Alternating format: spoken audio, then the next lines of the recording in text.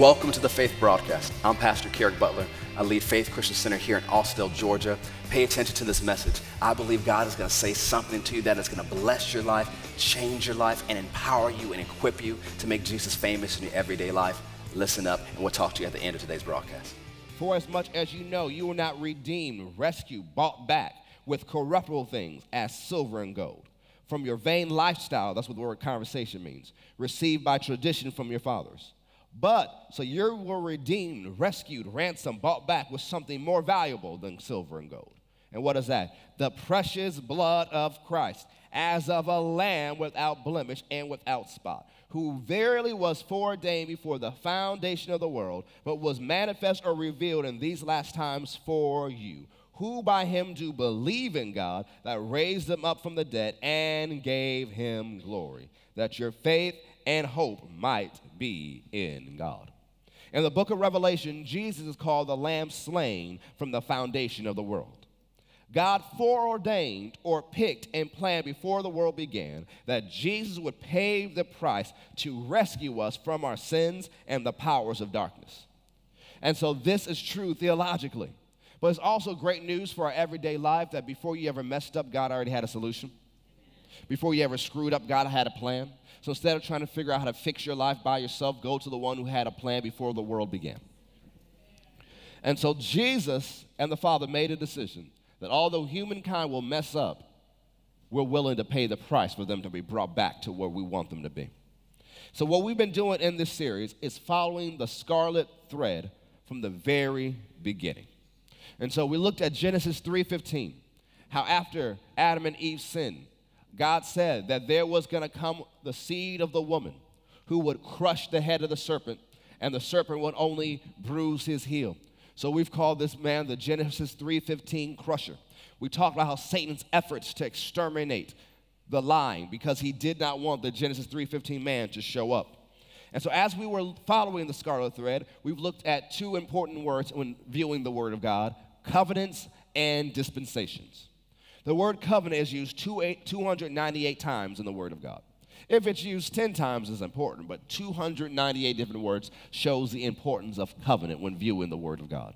As we said before, a covenant signifies mutual understanding between two or more parties, each binding himself to fulfill specified obligations. It is a legal contract, a binding agreement, a written agreement. It also refers to a solemn agreement to do or not to do a certain thing. As we covered, shedding of blood was the common denominator of various covenant ceremonies. We said a dispensation is a plan or method to reveal the mind and will of God. It is a system of revealed promises regulating human affairs. The Hebrew word for covenant is defined as a compact made by passing between pieces of flesh, which implies the thought of cutting a covenant. So as you study dispensations, you clearly see man's part and man's failure. Yet in the midst of judgment of sin, there is God's purpose and provision. In the midst of the chaos caused by humanity, God continues to thread the scarlet thread to redeem all of mankind, as began to be revealed in Genesis 3:15. So in this series, we have covered the Edenic, Adamic, Noahic, Abrahamic, and Mosaic covenants. We've also covered the dispensations of innocence, conscience, human government, promise, and law. So go to Genesis 12. And we'll move forward to set up for where we're going on Good Friday. Genesis 12. In this whole story of redemption, outside of Jesus, one of the most important men in this story is Abraham. And we looked at why in part 1. We're reminding us what God said when he called Abram out of his place.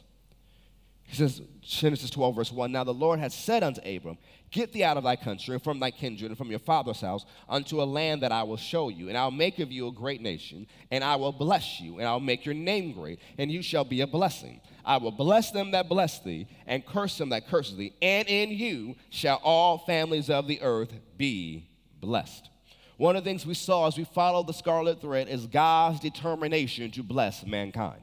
We said the first words mankind ever heard in Genesis 1 was, be blessed. Because remember, it says God blessed them and said unto them, be fruitful, multiply, fill the earth. So the first words mankind ever heard was the blessing.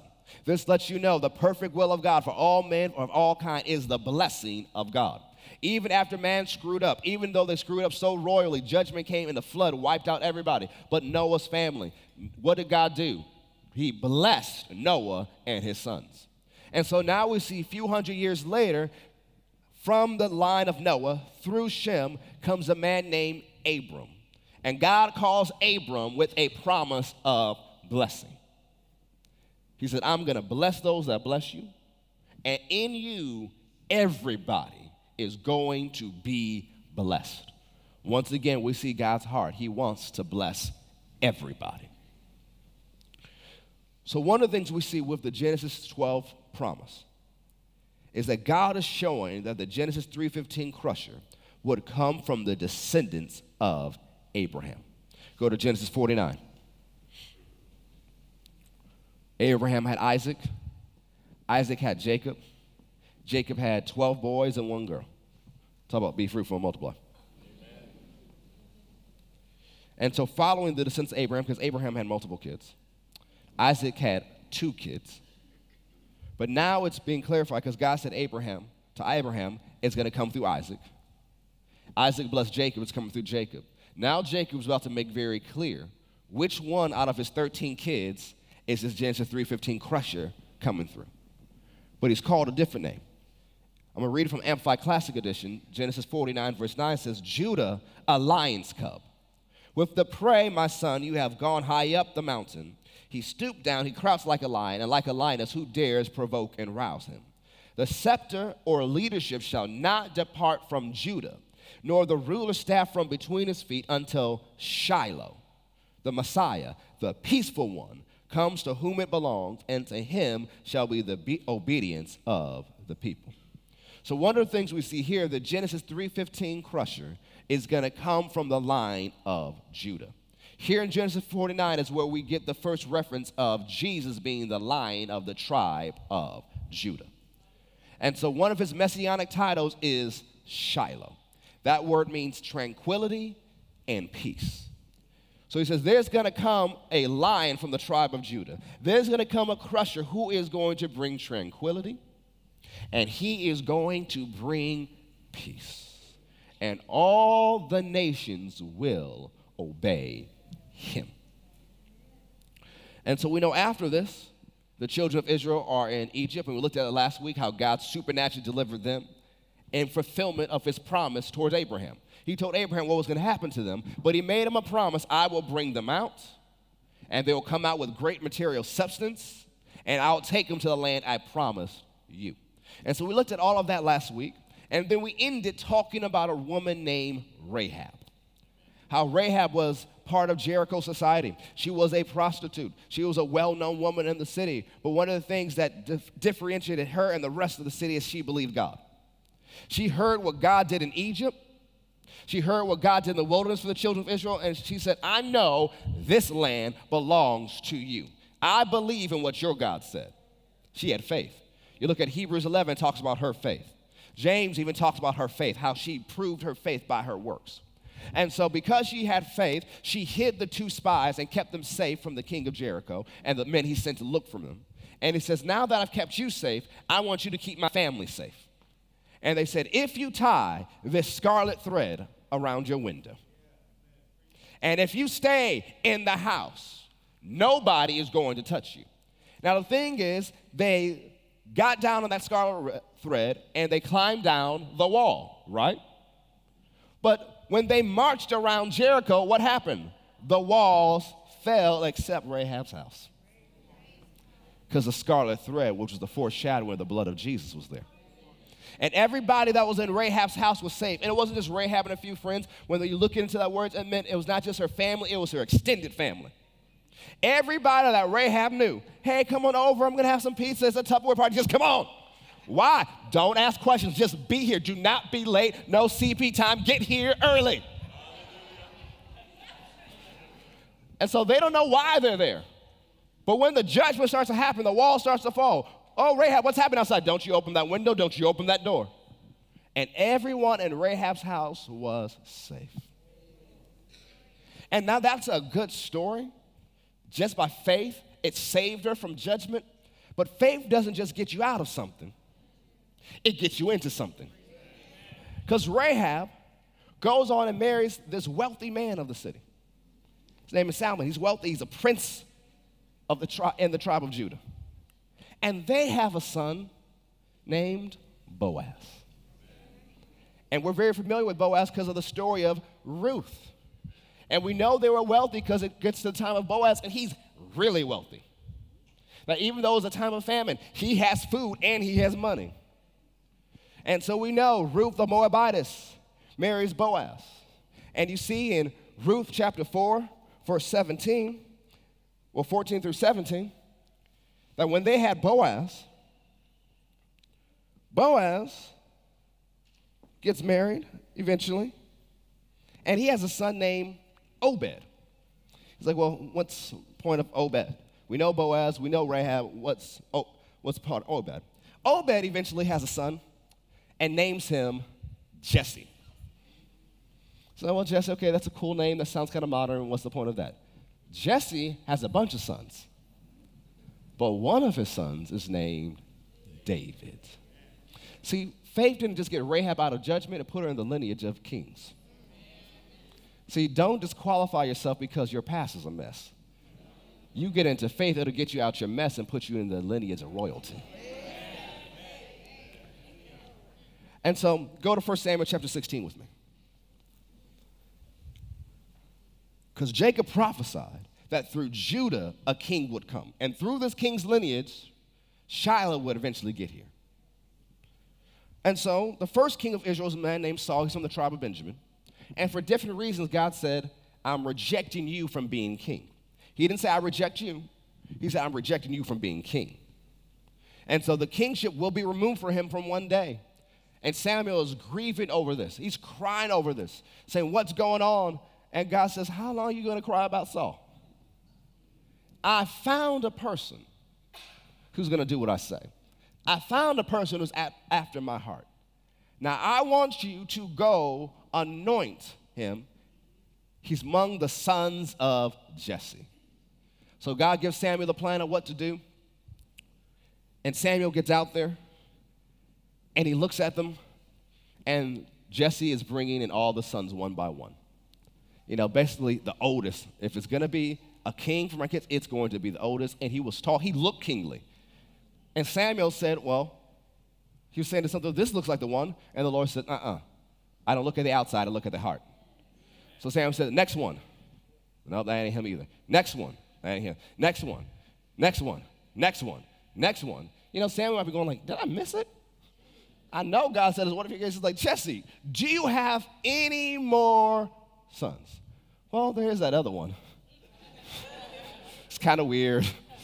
Spends time making music, and he takes care of sheep, so he stinks. And, you know, he's the youngest. You know, he's a pretty boy. We left him outside. He said, I'm not going to sit down and eat till he comes. David, the one who was disregarded by his family, is called in, and the Holy Ghost said, that's the one. And right there it says, in the middle of his brothers, in the middle of the ones who did not think enough of him to bring him in the house, in the midst of the family that said, nah, he's kind of weird, he's a musician, he's a pretty boy, what's wrong with him? In the midst of everybody who denied him, God anointed him, said, he's the one. So Samuel rose up and went to Ramah. Because history truly does now have his eyes on David because he's anointed to be king. And there's going to be many obstacles in front of him. But it's not just history that has his eyes on David. His story has his eyes on David. Because now with the prophecy that's coming to pass, now it's going to happen through David. So David's anointed to be king, and guess what happens? He goes back to take care of the sheep. See, you could be anointed to be something, but it's not your time to stand in your role yet. That God can anoint you for something years down the line. You're anointed for it yet, but doesn't mean you do it tomorrow. So the time of God still had happened. So he's anointed, and he goes back to take care of the sheep.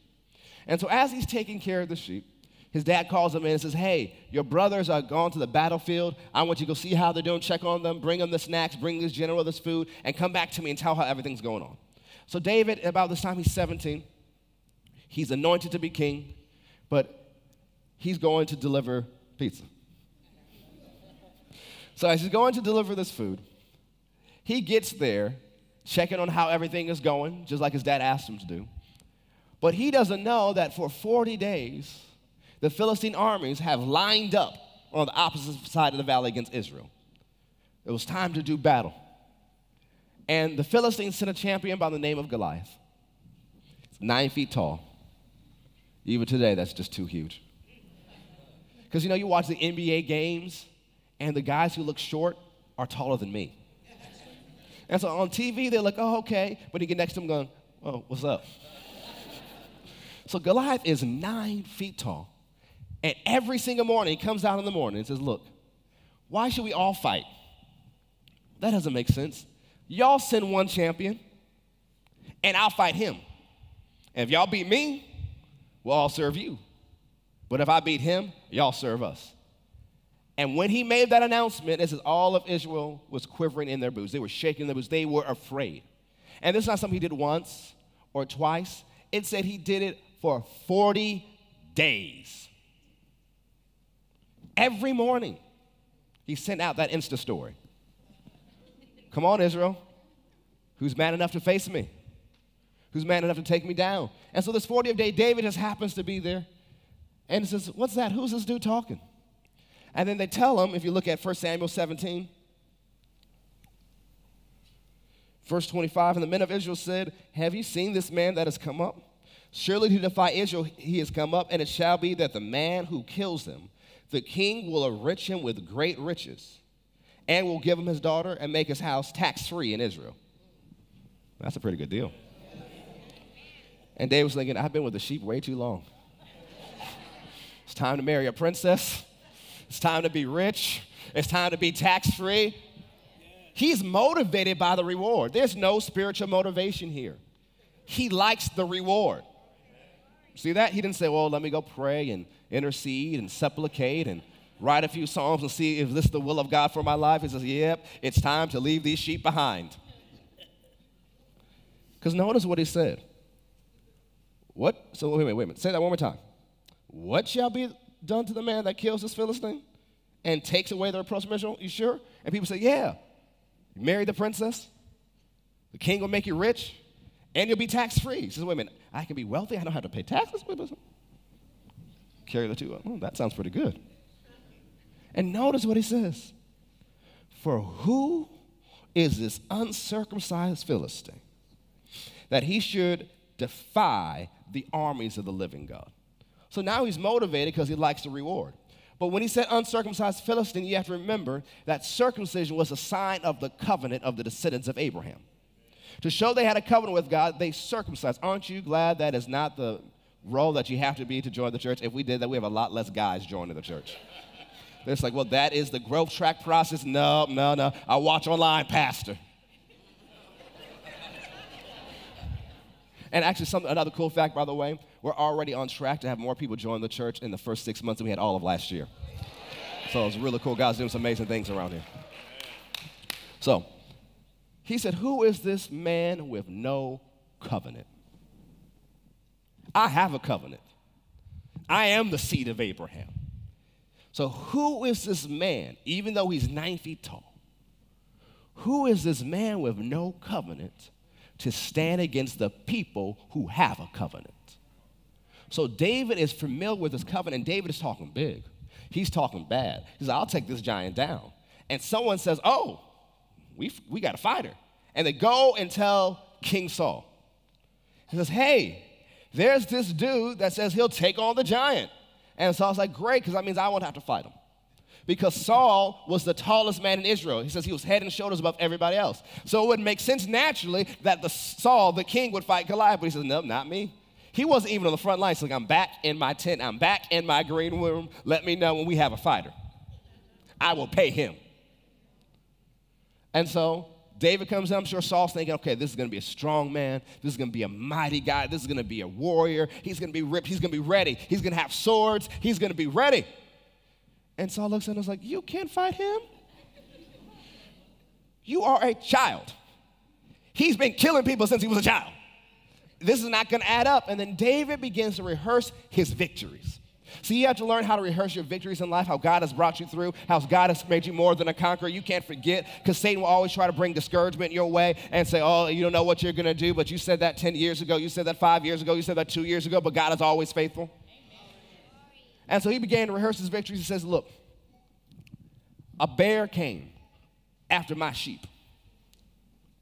And another day, a lion came after the sheep, and they took a sheep from me. Now, some of you say, well, that's a poor sheep. I liked you, Billy Bob. Well, be a good Happy Meal. But that wasn't good enough for David. He chased down the bear. He chased down the lion. He opened the mouth of those animals and took the sheep back and killed the lion and killed the bear. These are two separate occasions. And he said, the same God that delivered me out of the paw of the lion and out of the paw of the bear will deliver this Philistine into my hands. Why? David knows his covenant. He knows this giant cannot stand against him because he has a covenant. And Saul gets real spiritual. Well, go and may the force be with you. May the Lord be with you. Saul really wanted David to wear his armor, but he says, I can't wear it, it doesn't fit me, but I got this. So he gets a staff in his hand and he goes to the river and picks up 5 smooth stones. Well, does David have bad aim? No, Goliath had 4 brothers. He said, we can make this a family affair. So he picks it up and he goes toward Goliath. And Goliath starts mocking him, says, who is this little boy? He says, you coming against me with sticks and stones? He says, I'm going to kill you and feed you to the birds. And then David replies, look, I'm taking you down today. I'm going to cut off your head, and I'm going to feed your body to the birds. Because you come against me with a sword, but I come against you in the name of the Lord. And Goliath is angry, and he starts running at David. Do you imagine what it's like for a 9-foot-tall dude, huge, who is his armor and his sword weighs hundreds of pounds, that type of dude running after you? The ground may be moving. Boom. Boom. This dude is bigger than Shaq. Boom. Boom. Boom. And some of you are like, well, maybe I made a bad decision. Is it too late to get out of this? But David runs at the giant. But he didn't run at the giant with his mouth closed. He said, I'm coming at you in the name of the Lord. See, don't run into the giants of life with your mouth closed. Open your mouth and say your covenant. And so he takes the rock, puts it in a sling, and slings it at the giant. And that rock accelerates in the air, and it sinks into the giant's skull. That rock became like a bullet. Goliath falls to the ground, and everybody goes, you know, everybody, no one's talking. No, even the Israelites are like, man, he did it. And so David goes and stands on the giant. He doesn't have a sword, remember? So he takes Goliath's sword, the sword that had been fashioned in the camp of the enemy for the oppression of the Israelites. He took the weapon of the enemy and turned it into a tool of deliverance. See, Satan may have come against you and try to stop you, but God can take what Satan used and cause it to prosper you. And so he took the sword of the enemy and chopped off the giant's head and lifted his head up. The Philistines like, oh no. The Israelites are like, yes! And David said, let's get them! And they charge and they defeat the Philistines and chase them from city to city. This is the first great victory in David's life. How did he get this victory? Yeah, he was anointed, but he knew his covenant. He knew what belonged to him as a covenant man, as the seed of Abraham, as an heir of the Abraham covenant, as an heir of the one who said, in you shall all the nations be blessed. He took down a giant and delivered Israel. Now, 13 years later, he becomes king, and 7 years after that, he's king over all of Israel. And at this point, God gives him rest from all his enemies. Because remember, he's been fighting for 20 years. He's a warrior at heart. And he's having victory after victory after victory. Nobody can stop him. And so when he has rest around his belt, there's no wars for him to fight. He looked around. He's in a nice house. He's in the palace. God has done so many good things to him. And so the prophet Nathan's there that day. He said, why should I dwell in this nice house and my God doesn't have a nice temple? I'm going to build him a temple. And Nathan said, well, do whatever's in your heart. God's with you. And so the prophet turns and he goes. As he's heading home, God says, go back and talk to my servant David. And he tells him this message. So go with me to 2 Samuel chapter 7. 2 Samuel chapter 7.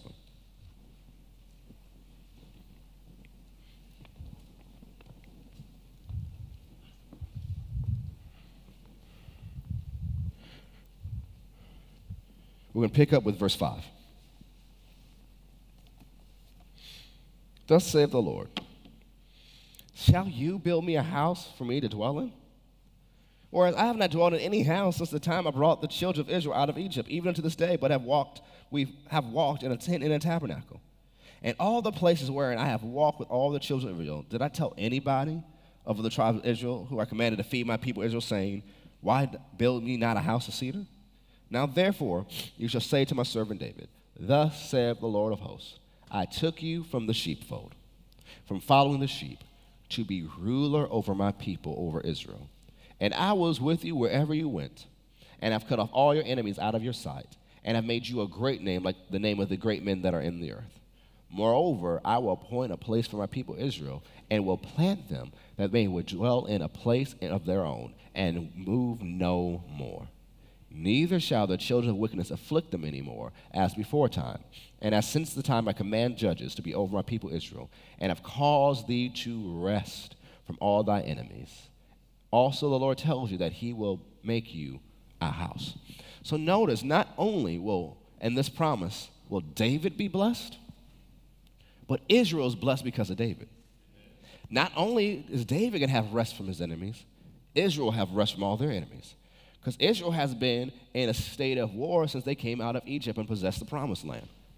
You read through Joshua, they are fighting. And there's periods of breaks, but then in the book of Judges, there's periods of fighting. Under Samuel's ministry, there's periods of fighting. Under Saul's leadership, there's 40 years of fighting. But now David's been fighting for 20 years, and God said, you're going to have rest, but so are your people. So the people were going to be blessed because God is blessing the king that's over the people. And God says, and I will make you a house. What type of house? When your days be fulfilled, and you shall sleep with your fathers, I will set up your seed after you, which shall proceed out of your bowels. I will establish his kingdom. He shall build a house for my name, and I will establish the throne of his kingdom forever. Think about this to an earthly king. They may think that when I die, will my son actually sit on the throne, or will there be a coup? Will someone overthrow him? What is my transition process? But God just said, I'm going to give you and your descendants a throne forever. He said, I will be his father. Even though you're gone, I'll be his dad, and he shall be my son. If he commit iniquity, I'll chase him with the rod of men and with the stripes of the children of men. But my mercy shall not depart away from him, as I took it from Saul, who I put away before you. So although Saul lost his position as king, I don't care what your son does, he won't end up like Saul. Wait a minute. Saul lost his position because Saul decided to worship himself. Saul didn't worship false gods, he just worshiped himself. He said, your son that I'll put on the throne, even if he messes up, I'm not taking the throne from him. Wow. But God's not done yet. And your house and your kingdom shall be established forever before you. Your throne shall be established forever. According to all these words, according to all the visions, so did Nathan speak unto David. Then went King David and sat before the Lord, and he said, who am I, O Lord, and what is my house that you've done this for me? He is overwhelmed with gratitude. He just wanted to build God a temple, and God says, no, you ain't going to build it, but this is what I'm going to do for you. You wanted to build me a house, but I'm going to build you a house. David is overwhelmed with gratitude. So with this covenant promise of David, Israel will be blessed with the greatest peace they've known since coming out of Egypt. They will have rest from all their enemies. In this promise, not only would the king be blessed, but all of those in his kingdom would be beneficiaries of the blessing. This passage of Scripture is known as the Davidic covenant. God makes an eternal promise to bless David, his kingdom, and his descendants. God promises never to take away his mercy from him. So let's define terms. What does the word mercy mean? The word mercy from the Hebrew word hesed is the idea of faithful love in action, referring to God's loving kindness expressed in his covenant relationship with Israel. This denotes God's persistent and unconditional tenderness, kindness, and mercy. This is a relationship in which he seeks after man with love and mercy. So it's not based on man seeking after him. He says, I'm going to go after them. So he's even telling David that your son may mess up and go away, but I'll go after him myself. This word shows God's loyalty to his covenant and his love for his people, along with a faithfulness to keep his promises. Hesed is God's covenant determination to bless and show his kindness and love. That's what that word mercy means that he promised to David and his descendants. God promised David that he would not remove his mercy, his hesed, from David's descendants forever. Say forever. He promised that there would always be one of his descendants on the throne of Israel forever. Say forever. The book of Isaiah and the book of Acts refers to this as the sure mercies of David, meaning these mercies are faithful. These mercies are reliable. These mercies are trustworthy. Go to Psalm 89. So eventually David dies. Solomon, his son, becomes king.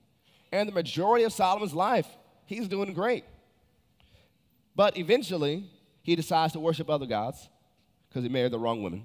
Not just like, oh, he married the wrong woman. No, women. He messed up greatly because he married 1,000. Lord have mercy. I'm not getting into that. Keep going. So he married, and some of the ones he married didn't worship God. So they turned his heart away, and he began to worship other gods and began to build temples to these other gods and goddesses. And he turned away from God. And as he did, he opened the door for the enemy to come in. And so instead of having a life full of rest and prosperity, because the first years, maybe decades of Solomon's reign, not only was he the richest man on the earth, the kingdom was prosperous. It said precious stones and rubies were as common as dust. He was so rich, the kingdom was so rich, other kings traveled just to see it themselves. They sent ambassadors to sit in Solomon's court just to get wisdom and bring it back to their kingdom. That's how successful Solomon's reign was. And at the end of his life, he begins to turn. We know he does repent at the end of his life. You read that through the book of Ecclesiastes and see other things in the book of Proverbs. But he turns and opens the door for the enemy. And there is judgment that is coming because of his sin. Because the wages of sin is what? Death. The harvest of sin is judgment and some form of death. And God says, the kingdom is going to split in your son's time. He says it's not going to happen in your lifetime because of David. So God tells Solomon, you're not going to reap the consequences of your actions because your daddy stood before me. See, some people in life experience really good things and people don't know why. So why are they blessed? They acting crazy. They had a praying great-great-grandmother who stood before God and whose prayers still work in the earth. And so in Solomon's son's time, he makes a stupid decision and the kingdom splits away from him.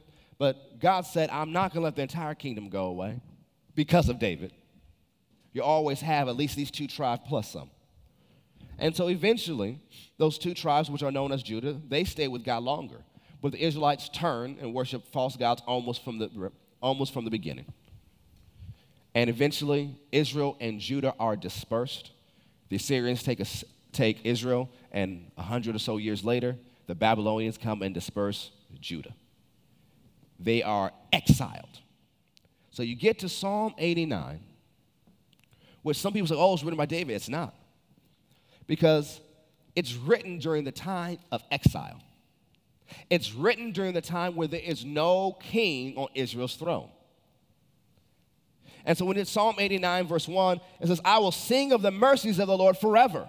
With my mouth I'll make known your faithfulness to all generations. For I have said, mercy shall be built up forever. Your faithfulness shall establish in the very heavens. I have made a covenant with my chosen. I have sworn unto David my servant, thy seed will I establish forever, and build up thy throne to all generations. Selah, pause and think about that. So what is he doing right now? He's reminding God of his promise. He's reminding God of his covenant towards David. Because everything around him does not look like the promise of God. Everything around him does not look like the sure mercies of David. Because you see in verse 28 it says, he reminds God, says, my mercy will I keep for him forevermore, and my covenant shall stand fast with him. But verse 33, nevertheless, my loving kindness will I not utterly take from him, nor suffer my faithfulness to fail. My covenant will I not break, nor alter the thing which has gone out of my lips.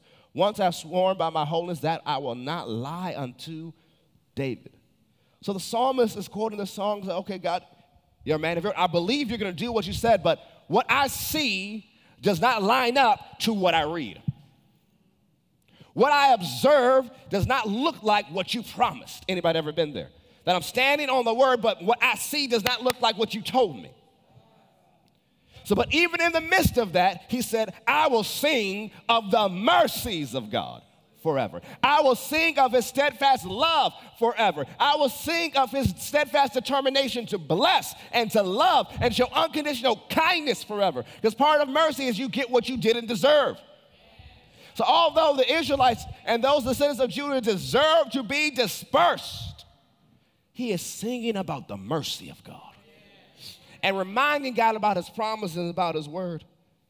Because he's like, well, how can it happen that a descendant of David will be on the throne forever when we're in exile? He doesn't understand that. Because even before this time, there was a prophecy that comes forth, and we love to look at it at Christmas time. But it's Isaiah 9, 6, and 7, for unto us a child is born, unto us a son is given, and the government shall be upon his shoulder, and his name shall be called Wonderful, Counselor, the Mighty God, the Everlasting Father, the Prince of Peace. Of the increase of his government and peace there shall be no end, upon the throne of David, and upon his kingdom, to order it and to establish it with judgment and with justice from henceforth even forever. The zeal of the Lord of hosts will perform this. So we know the Israelites and the descendants of Judah come back. God brings them back after 70 years. They're established. A number of hundred years go by. But God has still made a promise to David that from your descendants, I'm going to put somebody on the throne, and his throne will never end. His kingdom will never end. And you get to Luke chapter 1, verse 26, and in the 6th month, the angel Gabriel was sent from God unto a city of Galilee named Nazareth to a virgin espoused to a man who was the name of Joseph, of the house of David. And the virgin's name was Mary, and the angel came in unto her and said, hey, what's up? That's what hell means. Hey, good to see you. What up? You are highly favored. The Lord is with you. Blessed are you among women. And when she saw him, she was troubled at his saying and cast in her mind, what manner of salutation shall this be? You know what's really interesting? That she's not afraid of the angel. A lot of times when angels showed up in scripture, people get scared and say, hey, don't be afraid of us. She ain't even bothered that there's an angel that showed up. What's that do? She's like, well, what? He said, I'm troubled about what you're saying. What does what you're saying mean? So the angel replies, don't be afraid, Mary, for you have found favor with God, and behold, you shall conceive in your womb, and bring forth a son, and shall call his name Jesus, which means Savior. He shall be great, and he shall be called the Son of the Highest, and the Lord God shall give unto him the throne of his father David.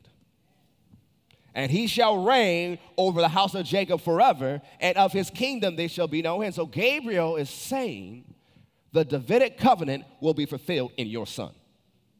Everything God promised to David is going to happen in your child. See, Matthew makes it very clear. Matthew chapter 1, verse 1. So when you understand this, when you understand what we taught in the greatest story ever told, when you understand following the Scarlet Thread, Matthew 1, verse 1 should read like a declaration to your spirit. Because it says, the book of the generation of Jesus Christ, the son of David, the son of Abraham. It makes it very clear. In you shall all nations of the earth be blessed, son of Abraham. In him there will be mercies that will never be taken away. His throne will be forever, son of David.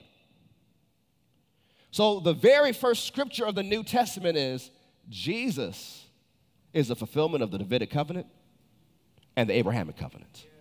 And he is anointed. That's the opening to the New Testament. That is the opening to the new covenant. So we understand that Son of David is a messianic title. He is the one who will reign forever upon the throne. And remember, being the Son of David, he is the heir of all the promised sure mercies. As Israel was blessed because of David, all those who followed Jesus will be blessed in like manner. Let's go to Mark chapter 10, verse 46, and bring this thing to a close real quickly. Mark chapter 10. Son of David is a messianic title.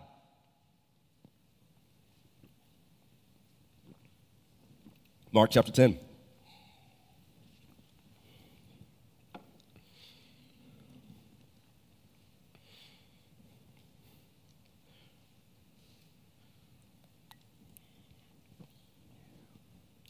And they came to Jericho.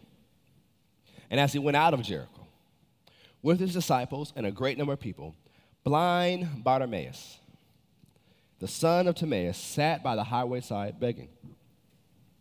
And when he heard that it was Jesus of Nazareth, he began to cry out and say, don't just read through this fastly like you might normally do. Jesus, you son of David, have mercy on me. The Davidic covenant. He believed in who Jesus was. He believed he's the son of David. He believed he's the heir of all the sure mercies of God's steadfast kindness, God's loyal love, God's willing to pursue after the person, God's willing to never take his kindness from them. He believes that. So because he believes that, because you're the son of David, you have reliable, trustworthy mercy. And I call for that mercy. This is a faith declaration. This wasn't a random phrase, oh, son of David, yo, I need your help over here. This is faith declaration based on a man who knows what's available to him in a covenant.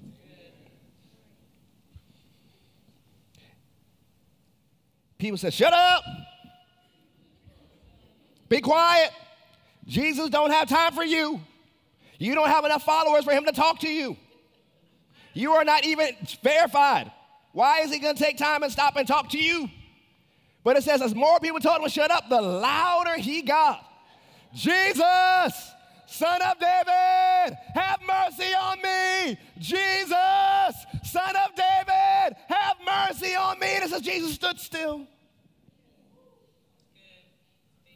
He said, bring him here. And then everybody changed the tune. Oh, Jesus wants to talk to you. Come on, be of good courage. Come on, everybody. People are fickle. People are special. You can't live by the applause of men, because if you live by the applause of men, you will die by their criticism. And so he's brought to him, but the thing is, he's not just heading to Jesus as a beggar anymore. As he went, he had a James Brown moment. Because he had a cloak that represented his caste. It represented his state of life. It recognized his economic status. That he was a beggar, never to be anything else but a beggar. But when Jesus said, come here, he took the cloak and threw it off.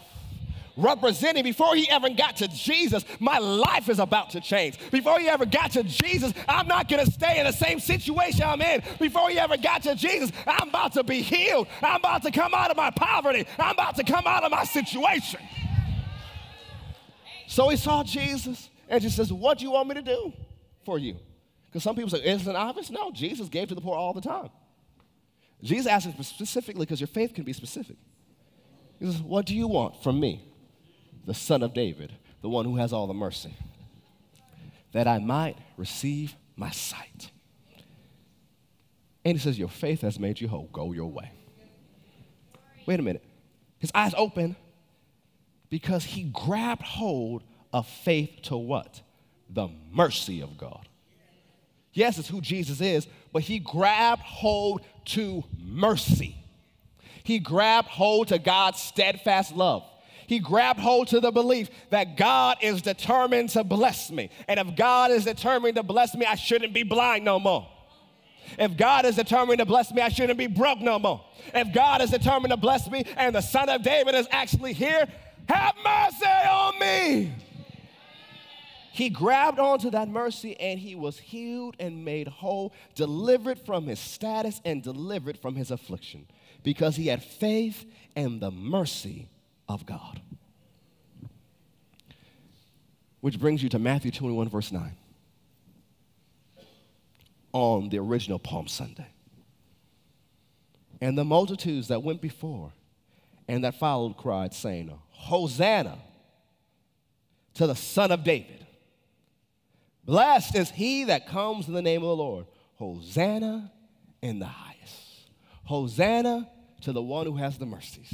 Hosanna to the heir of the Davidic covenant. Hosanna to God's fulfillment of his promise to David. But the thing is, sometimes we just read that praise like, oh, that is great. They believe he's a son of David, but that's also a quotation from the scriptures. What else would they have been singing and saying that day? Psalm 118, which starts out in verse 1. Oh, give thanks unto the Lord, for he is good, because his mercy endures forever. Let Israel now say that his mercy endures forever. Let the house of Aaron now say that his mercy endures forever. Let them now that fear the Lord, that revere the Lord, respect the Lord, that his mercy endures forever. So one of the opening lines, one of the opening things of this whole song is the steadfast love of God, is the mercy of God. It's God's determination to fulfill his promises, to fulfill his covenant, to show steadfast love and unconditional kindness to his people. That's one of the themes of this song. So then you can skip down to verse 24, and it says, this is the day which the Lord has made. We will rejoice and be glad in it. That means God makes the day, but it's your job to manage your joy.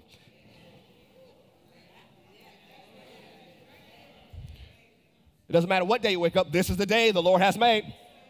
But it's your job to manage your joy. Why? You know Jesus is the Son of David. You know God has mercies for you. They're fresh and new every single morning. So instead of tripping because it's Monday, instead of tripping because you say, oh, I got all this I have to handle. Wait, no. I'm going to manage my joy. My joy is my job.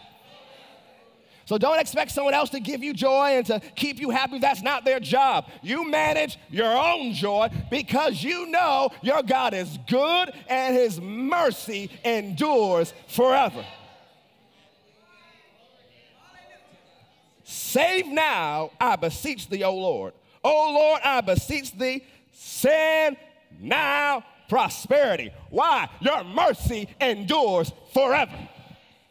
Why? The Davidic covenants. Why?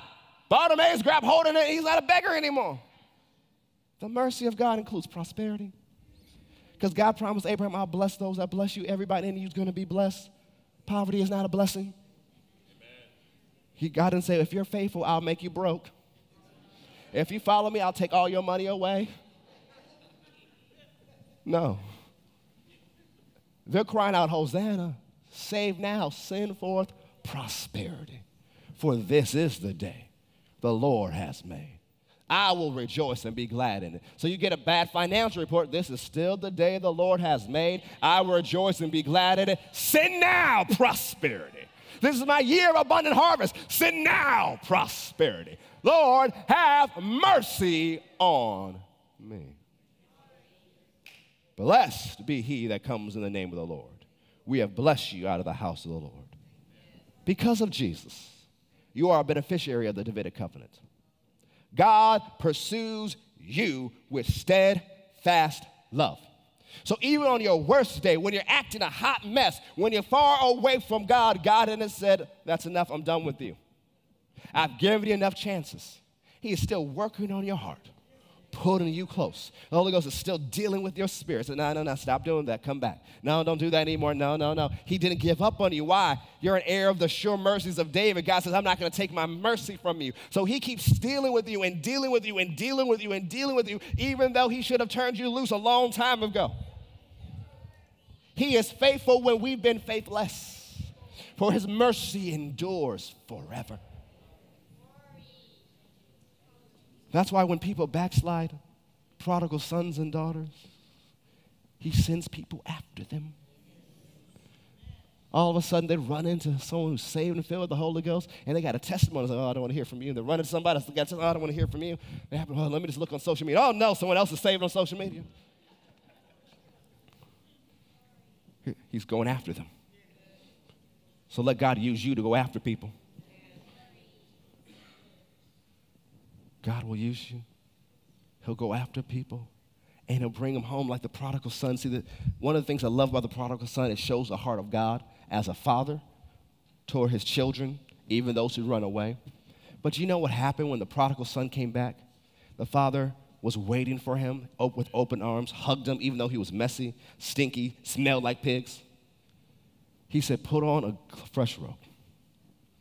Give him my ring. That ring represented the bank account. Because if you sealed it with the ring, that meant that's the credit card. He's broke. He's wasted all his money. The dad said, take mine. Give him some fresh shoes. And then he says, kill the fatted calf. Now, what's so important? Like, okay, he's going to have a great steak. But it's more than that. Because in Jewish tradition, they kept the fatted calf just in case God showed up like he did for Abram. So when in Genesis, God showed up to Abraham and said that, hey, this is this, and Sarah prepared a great meal. They said, just in case it happens again, if you have enough money, keep a fatted calf. But God in this story through Jesus takes what was reserved for him and gives it to you.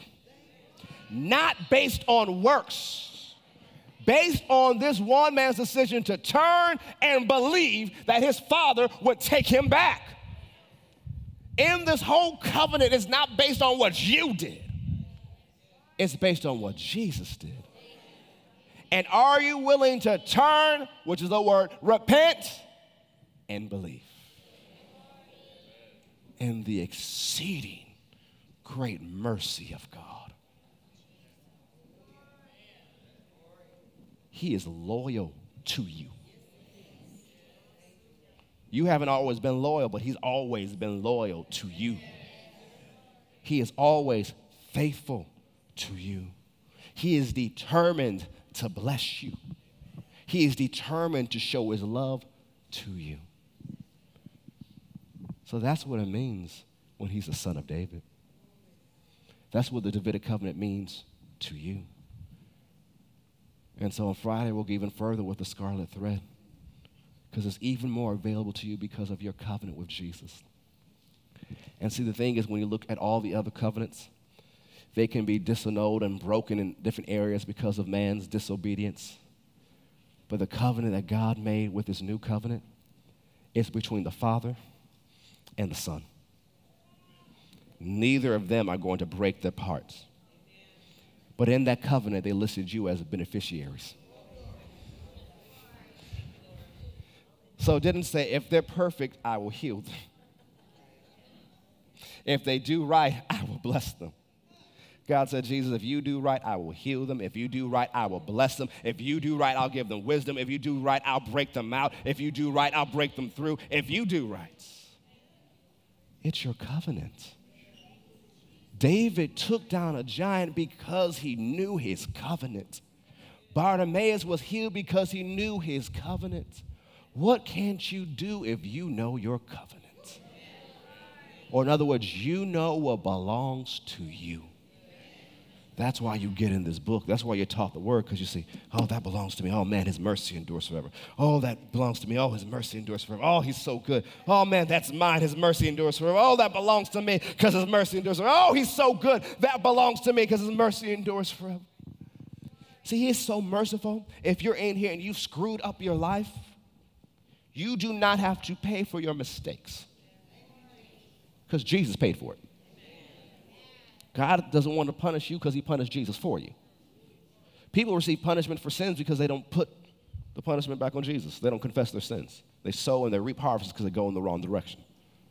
God doesn't want to punish you. He punished Jesus for you. We'll look at that on Good Friday. Because his mercy endures forever. Because he loves you. And see, the thing is, the whole requirement to get in on this covenant is you just got to believe. Are you willing to believe that Jesus was the promised sacrifice? That he is the Lamb of God slain from the foundation of the world? Are you willing to believe in what Jesus did? Because based on how much you believe is how much you will see in your life. Because your belief will affect your actions. You say, well, yeah, because of his mercy, I can keep sinning. No. Because if you actually believe that he's merciful and forgives, you don't want to sin. You believe he loves you that much. Man, if he loves me that much, I don't want to mess with his love. If he loves me that much, Paul said it just makes sense for us to live for him. It just makes sense. It's not even deep. If God did all this for me, it just makes sense for me to do everything I have in my own effort and my power and leaning on the Holy Ghost to do right. I don't do right to get God to like me. I do right because my God is madly in love with me. I'm not doing right to impress God, to get on his good side. I am forever on his good side. On my bad day, I'm still on his good side. That's why when I mess up, I can go, hey, I messed up, forgive me. I can confess my sins. He's faithful just to forgive me of my sins and cleanse me from all unrighteousness. I'm forever on his good side. So I don't have to tiptoe in heaven on my bad days. I can go up and take a seat because there's a seat reserved for me because of what Jesus did. My seat is with Jesus on the right hand of God. I'm seated with him in heavenly places. I can come take my seat and say, hey, I need forgiveness. And God will forgive me because of what Jesus did. See, what Jesus did covered all sin, past, present, and future. It gave me a spot. The blood of Jesus made a way, a highway to the throne of God. So when you believe in what Jesus did, you have no reason to say you are unworthy. That is ridiculous. That is an insult to the covenant. That's an insult to the blood of Jesus. The blood has made you worthy. So don't you dare come into the presence of God and say, I'm unworthy. He said, well, it's obvious I'm unworthy. It's obvious all of us are unworthy. Grace is undeserved favor. But don't you tell God you're not worthy of receiving his blessing. Jesus made you worthy. So don't come to God saying, well, I'm unworthy. Don't say, well, God, you should bless me because I did everything right this week. You come to God believing, receiving everything good because Jesus did what was right. See, I lay hold to my healing, not because I did what was right, but because Jesus did what is right, and by his stripes I am healed. I lay hold to peace for my mind today because my chastisement was put on Jesus. I lay hold to whatever I need because Jesus paid the price. And if he paid the price, why should I leave it on the counter? If he paid for me to have it all, why leave it? See, people who leave stuff out of religious obligation are bound by religion. Get everything that God has for you. His mercy endures forever. His mercy endures forever. I have to stop here. Stand to your feet. His mercy endures forever. Hallelujah to Jesus. So believe in his mercy. Thank God every day for his mercy. It's fresh every morning. It's for you every morning. One of the things you just say to them are, Father, thank you that you're merciful. Thank you that you have mercy on me. Go ahead and lift your hands and thank God for his steadfast love. Father, we thank you for your mercy. We thank you for your mercy. We thank you for your mercy. You are good and your mercy endures forever. It's part of our benefits too. You crown us with loving kindness and tender mercies. Thank you for being so determined to bless us that on our worst days, you're still good. On the days we've messed everything up, you already had a plan ready before the foundation of the world to fix it. On days we've encountered setbacks, you've already planned comebacks. Thanks for watching the Faith Broadcast today. We hope you enjoyed the message. We'd love to hear from you. So if you're watching us, you can follow us on social media. Our social media handles on Twitter and Instagram is @WeAreFaithATL. You can also go to our website at fccga.com. Follow us on social media. Follow us on our YouTube channel. Contact us online. We'd love to hear from you. Have a wonderful day.